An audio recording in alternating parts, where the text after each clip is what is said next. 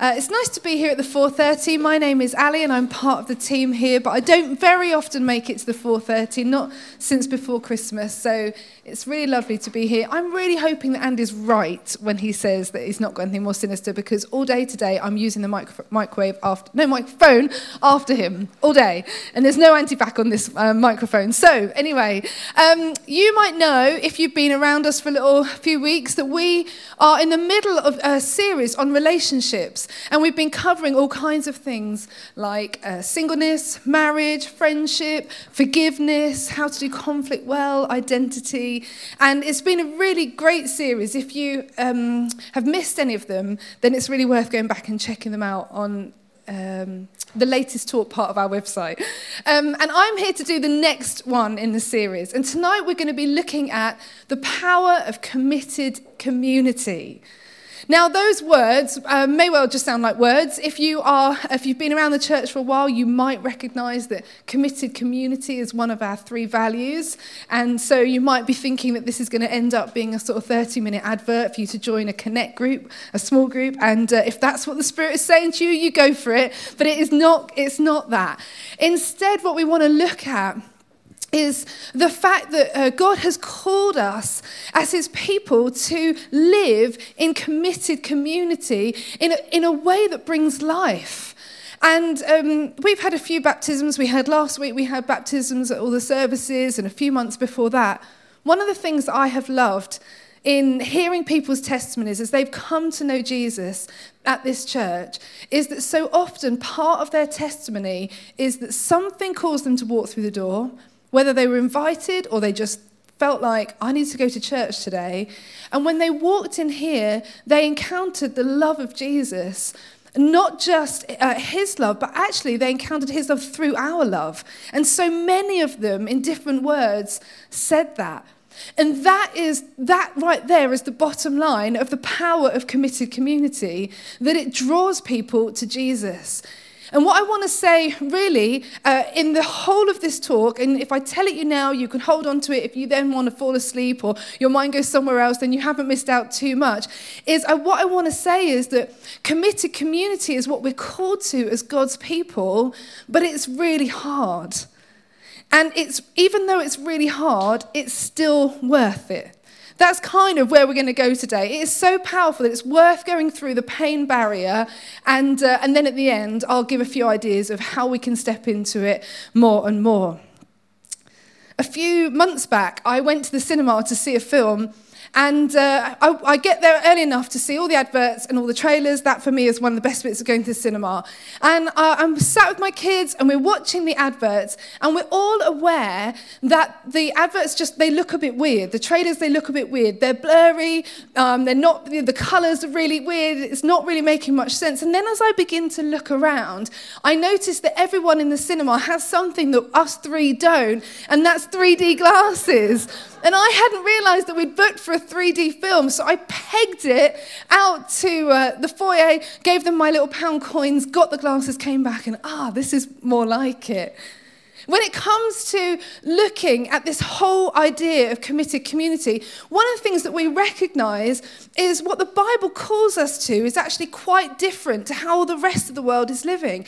And if we've got this idea of community from the world, the sort of images that we'll see out in culture, that it's foggy, it's not distinct, it's not colourful, it's not as God intended it to be. And if we want to understand community as God intended it to be, we've got to look at it again through the lens of the Bible. And to do that, we need to go right back to the beginning, because in order to see what God's original intention was for this world, what his original heart was, that's a good principle in anything, is to go back to the beginning of Scripture and see what was happening there. And what we see right at the beginning in Genesis 1 is God says, let us make humankind in our image. And what that is it's the God, he is in community with himself, Father, Son, and Holy Spirit. And out of that loving, committed community, mankind was created. And then in Genesis 2, we see an image of that first committed community in Adam and Eve. And we read in Genesis 2 that they were both naked and that they felt no shame. So this idea that they were truly vulnerable with no fear, no defensiveness, nothing to hide, no self-protection needed, the ultimate security. But then what happens is that sin comes into the world. And when sin comes into the world, the relationship that we had with God was broken, and the relationship that we had with each other was messed up. And we see that played out immediately in that Adam and Eve start blaming each other for what went wrong. And then just shortly after that, we see Cain murdering Abel.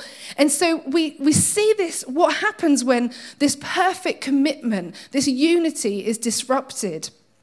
And that really plays out in the whole of the rest of the Old Testament in different ways, and it's not always the focus, but we see broken relationship, and then Jesus turns up. One of the things that's helpful for us to remember about Jesus is that everything he did was when he walked the earth, when we saw him, we got to see someone who was always deliberate and intentional in everything he did. Nothing that Jesus did was ever by mistake. And Jesus turns up, and what he does is he calls to himself this small band of people, just 12 of them, to walk really closely with him and do life with him and observe his miracles and get stuck in and hear his teaching firsthand, all that kind of stuff. In what he does, again, deliberately and intentionally, in this small little group of people, he chooses people that are not likely to get on.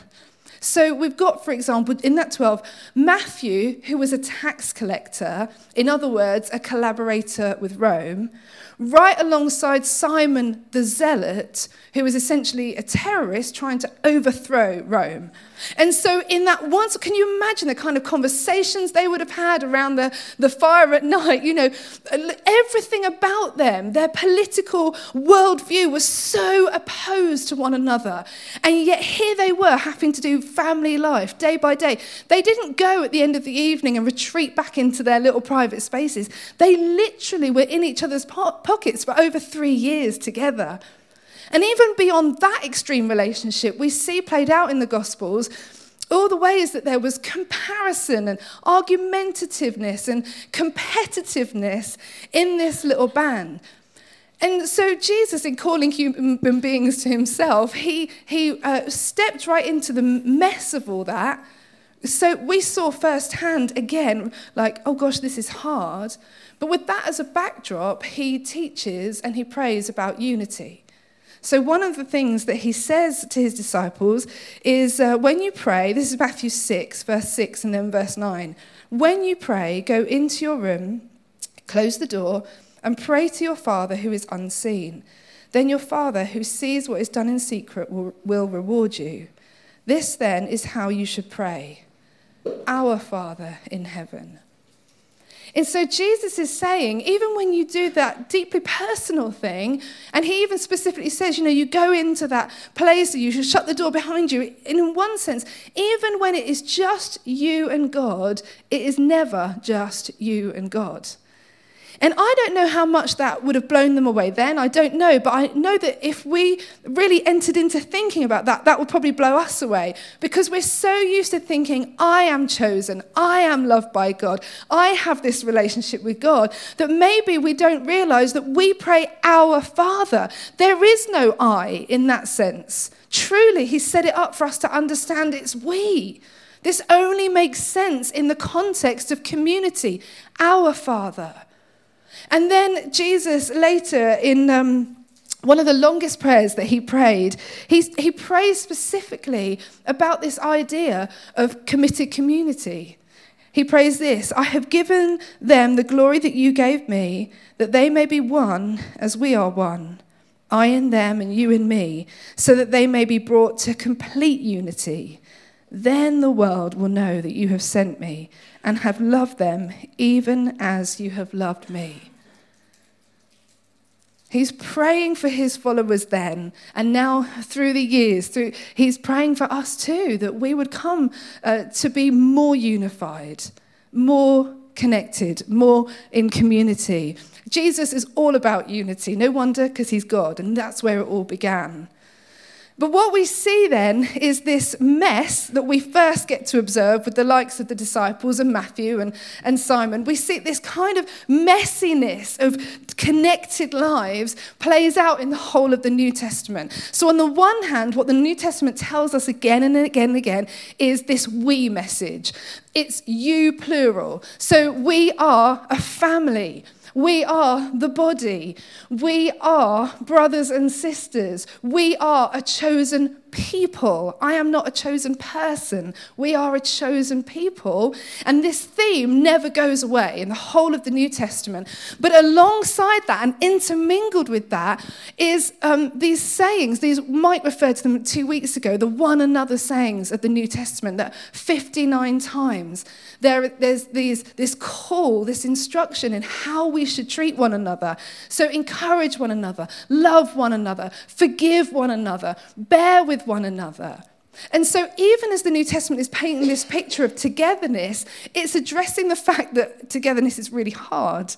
Because it wouldn't need to say all these calls to love one another, encourage one another, if God's people were just going to do that anyway.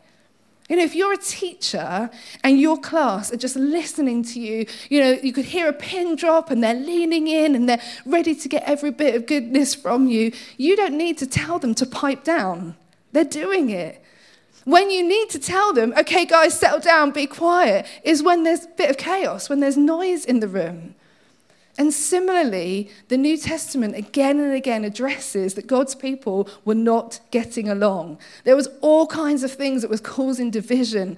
The way that they thought about access to God, their understanding of grace or the Holy Spirit, whether they were Jews or Gentiles, about how the rich people were treating the poor people, practically how people were to be looked after, what worship should look like. It goes on and on and on.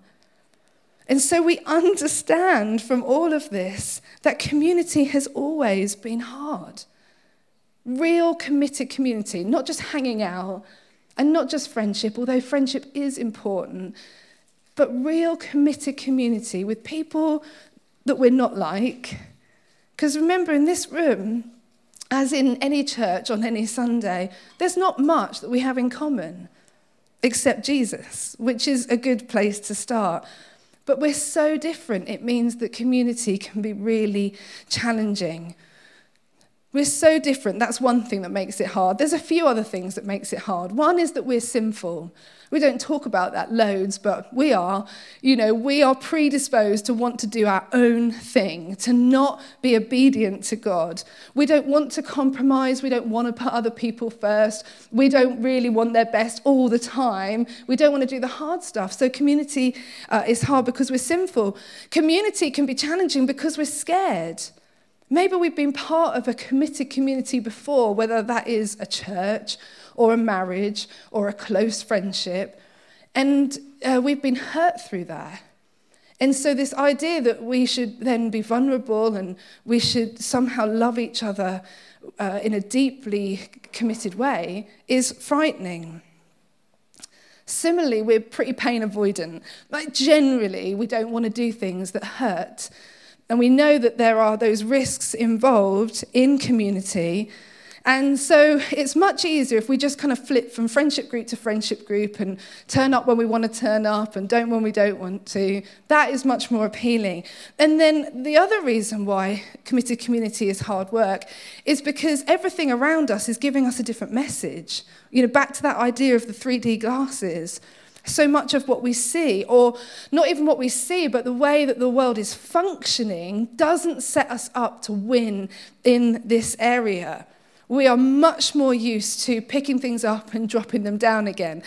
So whether that is about our smartphones or about download speeds or is about box sets or is about lack of face-to-face conversation, everything about us is challenging, everything around us, is challenging this idea of doing commitment.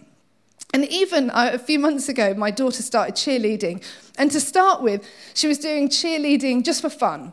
But then after she'd done that for a while, she decided that she wanted to get involved in the competitive cheer program. And so once we signed up for that, we got this letter back from the cheer program, basically saying, you need to be committed to this. Now, I don't know how much you know about cheerleading, how many of you have watched Cheer docuseries that's taking everywhere by storm. But basically, it's not pom-poms like, yay, go. It's like full-on brutal athletics. You know, they throw each other up in the air and they're doing backflips. It's really amazing, but it's a team sport. And so what they say is if you miss a week, then really the whole team doesn't function properly. And so we had this document come through that we had to agree to, which was basically, unless you are dead, was basically what I could work out, then you are not allowed to miss a week. And it even says, not because of holiday, not because of mild sickness, not because of birthday, you know, all of these things, you can't miss it. And I'm reading it and I'm like, come on, what is this, a cult or something? She has to turn up every week. That even in something like that, I'm like, this is weird that even though I understood their reasons, we're not being used to being told, this is it. If you're in, then you're really in, and you have to keep showing up. We're just not used to thinking that way. I don't know how much you know about goldfish. Probably not that much. I've got a few in my garden. I like them. But Andy, a couple of weeks ago, they're not just in my garden, they'd be dead, but they're in a pond in my garden. And Andy, a couple of weeks ago, it's like we're so passionate about goldfish. A few weeks ago, he was talking about his friend's goldfish. And he was talking about, imagine if I wanted to become a goldfish. And we were like, ha, ha, ha. And we laugh because goldfish are so pathetic. Do you know that a goldfish has a longer attention span than you do? So back in 2000, there was some research done, and it found then that the average human being had a 12-second attention span, and a goldfish had a 9-second attention span. So we go, oh, look how superior we are, for that we've got 3 seconds on a goldfish. But then this research was repeated in 2018, and they found that in 18 short years, our attention span had dropped from 12 seconds to 8 seconds. We are now a second below the goldfish. Everything around us is training us to not be able to go the distance, to not be able to keep showing up and doing the same thing. We just move on to the next. It's really hard to do committed community. And so then, why? Why would we bother if everything is going against us? Why would we bother as God's people to choose something so countercultural? I mean, it's because it's worth it. It's worth it. A couple of years ago, my husband Joel got really stuck into a Netflix series called Stranger Things. Some of you may be aware of it. And he said to me, Ali, this is so amazing, you've got to watch it. Well, I'd seen a few adverts and I was like, too scary for me. I am a wusser, so I was like, too scary for me. And he said, no, honestly, it's really, really good. You've just got to get past the 3rd episode and then you'll be fine.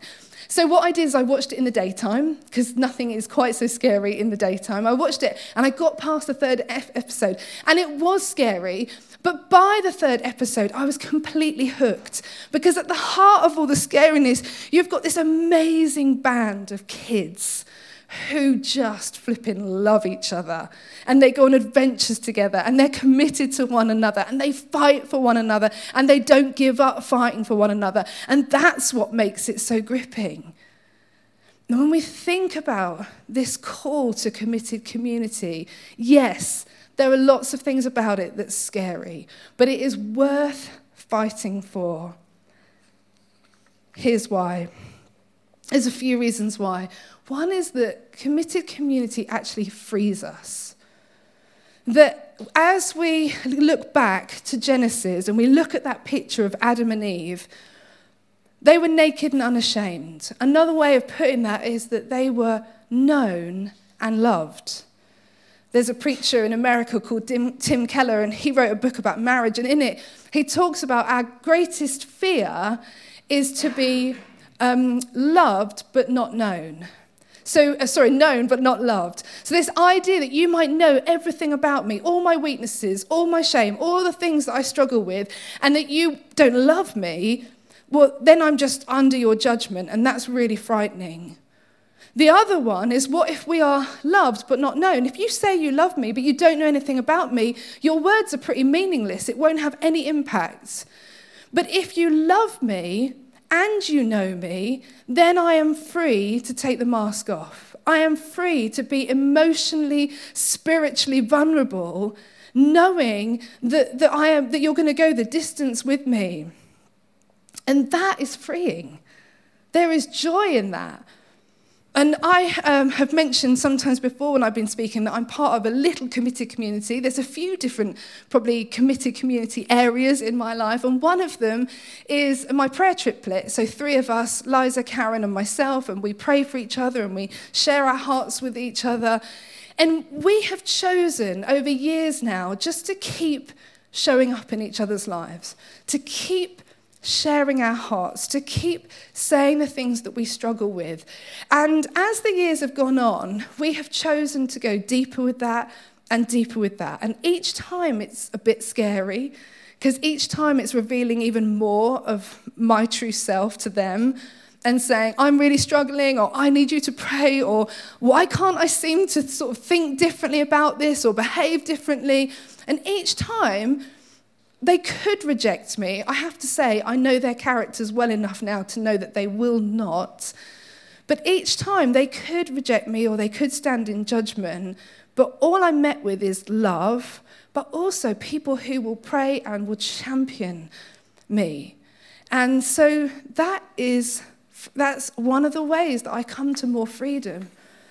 One of the ways that you'll come to more freedom in your life, in your relationship with Jesus, in the things that he's asking of you, is when you choose to be known and when you allow yourself to be loved. Community has the power to free us. It has the power also to shape us, to knock the edges off of us. Because in community, we have to compromise.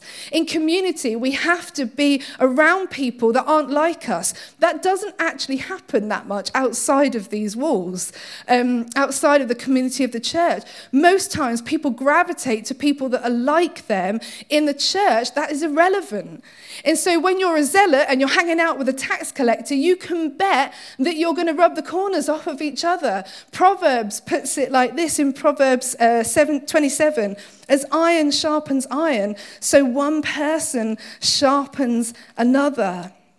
And sometimes we are sharpened through love and through being championed. Sometimes we're sharpened through irritation and frustration and compromise. Sometimes what it is we see an area of Christ-likeness in someone else, and it just causes us to want that more. But whatever that comes to us, whether it's tricky or whether it's easier, being in community will shape us. And sometimes that can sound really uncomfortable, but it doesn't necessarily have to be. Last summer, we finished our summer festivals that we used to run, and it's always an intense time of year where we all head off for loads of days, and life is not very normal for quite a long time. And towards the end of that, my husband Joel took the kids home, and I did the last few days without my family. And then on the next morning, I packed up the car and I drove home to them, knowing that afternoon we were going to get on a plane and we were going to go to Spain just for 5 days being together before they went back to school. As I drove home, just before I got to my front door, just a bit down the road, I pulled in the car and I rang my friend Beth. And Beth would be another committed community, and she knows things about me that not all of you know about me. She knows that when I am tired, I can become very selfish. When I'm tired, I can slightly withdraw from my family and want life the way I want it, and just be left alone to read or just to be grumpy. And she knows that about me. She knows Ali, tired, miserable cow. So I rang her and I said, right, just about to go through my front door, going to have to unpack, repack, get in the car. This is a miserable cow alert, and I want to say it out loud to you that I don't want to waste any of my holiday being that way. I don't want to punish my family for my tiredness. So if I say it out loud to you now, not only does that in itself sort of break something, but also you can hold me accountable and you can check up, which she did. She texted me that night and being, how much of a cow are you? And the truth is, although that might sound exposing, it's incredibly freeing, because the moment I walked through that front door, I was ready. My family had missed me. They didn't need me to be that person. They just wanted to be around me. And we all had a much better holiday rather than me wasting the first sort of 24 hours or so in a miserable little cave. So knowing Beth shapes me. Stepping into that shapes me. Okay. And so another reason why a committed community is so worth it, so worth going through the pain barrier, and I mentioned this and sort of alluded to it at the beginning, is because committed community draws people to Jesus. That when we talk about what it is to be known and loved, that's exactly how Jesus loves us. And when we love each other like that, we're mirroring him to the world. I don't know if you know this, but your body language speaks on your behalf before you say anything. So if your arms are crossed, I might receive that you're feeling defensive or tired. If I'm speaking to you and you're on the back foot, backing away from me, I might understand that you don't really want to speak to me, or you're busy, you need to be somewhere else. If you're talking to me and I'm holding my phone in my hand, even if I'm looking at it, you receive the message, even if I'm not looking at it, you receive the message that I am distracted and that I'm not giving you my full attention. Well, if our body speaks on our behalf, we need to remember that we are called the body of Christ. We are his body on this earth. And so the way that we act speaks on his behalf to a world that doesn't know him. Which is why it says in John 13, by this will all men know that you are my disciples, because you love one another. When we love each other, like really love each other, it speaks of who he is and how he loves. And the result is that people are drawn to him. We read in Acts 2 that they devoted themselves, this is the early church, the brand new early church, they devoted themselves to the apostles' teaching and to fellowship, to the breaking of bread and to prayer. Everyone was filled with awe at the many wonders and signs performed by the apostles. All the believers were together and had everything in common. They sold property and possessions to give to anyone who had need. Every day they continued to meet together in the temple courts. Have I done that sentence? They broke bread in their home and ate together with glad and sincere hearts, praising God and enjoying the favor of all the people. And the Lord added to their number daily those who were being saved. When we love each other well, it points people to Jesus and draws people in. So, last couple of moments. I'm trying to add up how long I've been. Oh, not too bad. I've been 28 minutes, so you can stay there a couple of minutes longer. Only another 20. Kidding. Okay. So we've said that it's hard. We've said that it's worth it. So then how do we actually do it? How do we step into committed community? A couple of things. One, we hold on to Jesus. As I said earlier, there's not much in this room that unites us. Really, it comes down to the bottom line, that we belong to him. And Paul puts it plainly in Galatians 3:28. He says, there's now neither Jew nor Gentile, neither slave nor free, nor is there male and female, for you are all one in Christ Jesus. And what he's not saying is that sort of social status or ethnicity or gender suddenly fly out the window and they don't count. What he's saying is those things that have caused division outside the church and in, the things that have caused division outside and in the church then and now, they have to move down the ladder of importance. We have to choose Jesus over those things. And there are loads of things that we care about. There are lots of things that might divide us, negative things that might divide us, and things that we're rooting for that might divide us. But if any of those things, if any of them take priority in our hearts over Jesus, they have to be reorganized. They have to go down the list. Even the things that I'm passionate about, we hold on to what unites us, and that is Jesus.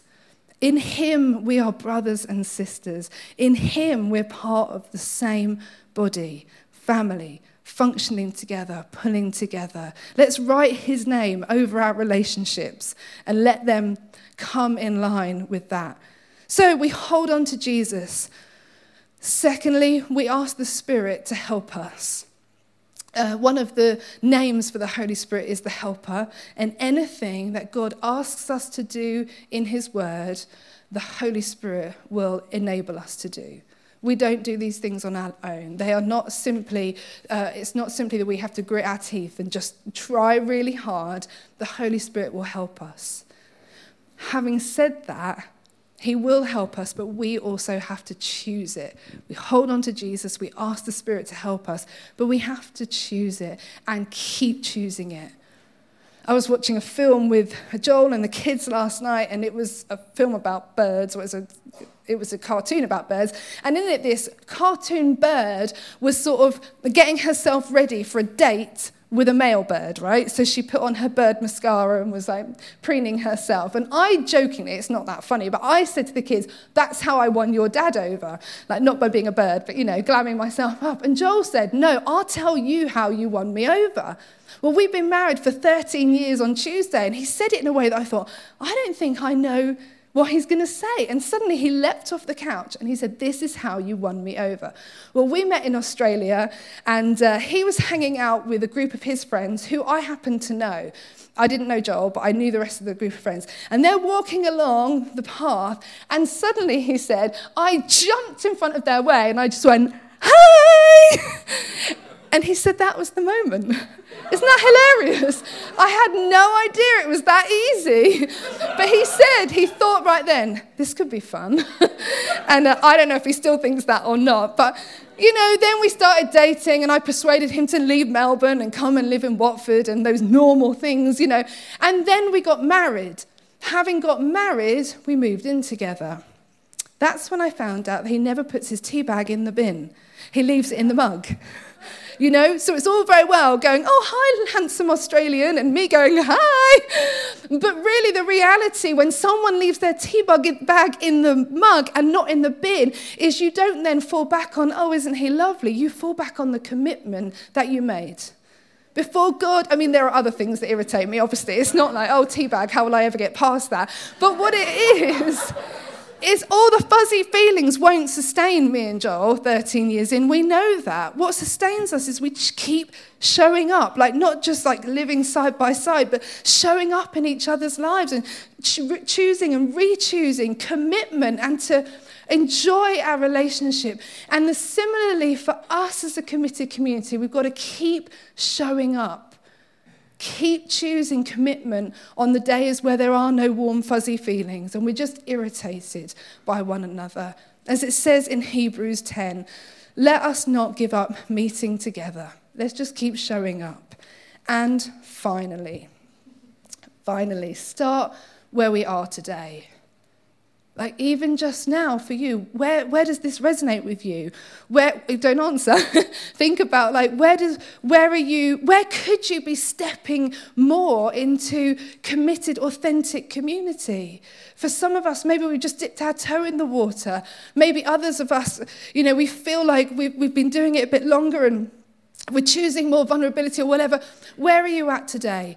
Start where you are and make a decision to do one thing. Maybe that is for you joining a Connect group. Maybe it is for you serving on a team. Maybe it is choosing in a relationship where you trust that person to just be that bit more vulnerable, to just take another one of the masks off. Maybe it is looking up, just Googling those one another sayings of the New Testament and picking one of them and one person and practicing it. Start where you are today. Keep Jesus central. Ask the Holy Spirit to help. I've forgotten number 3. Start where you are. Choose it and start where you are. There is something so compelling about the community that God has called us to. It has power to free us, to shape us, to draw people to Jesus. We are going to need the Holy Spirit's help, but it is so worth the pain.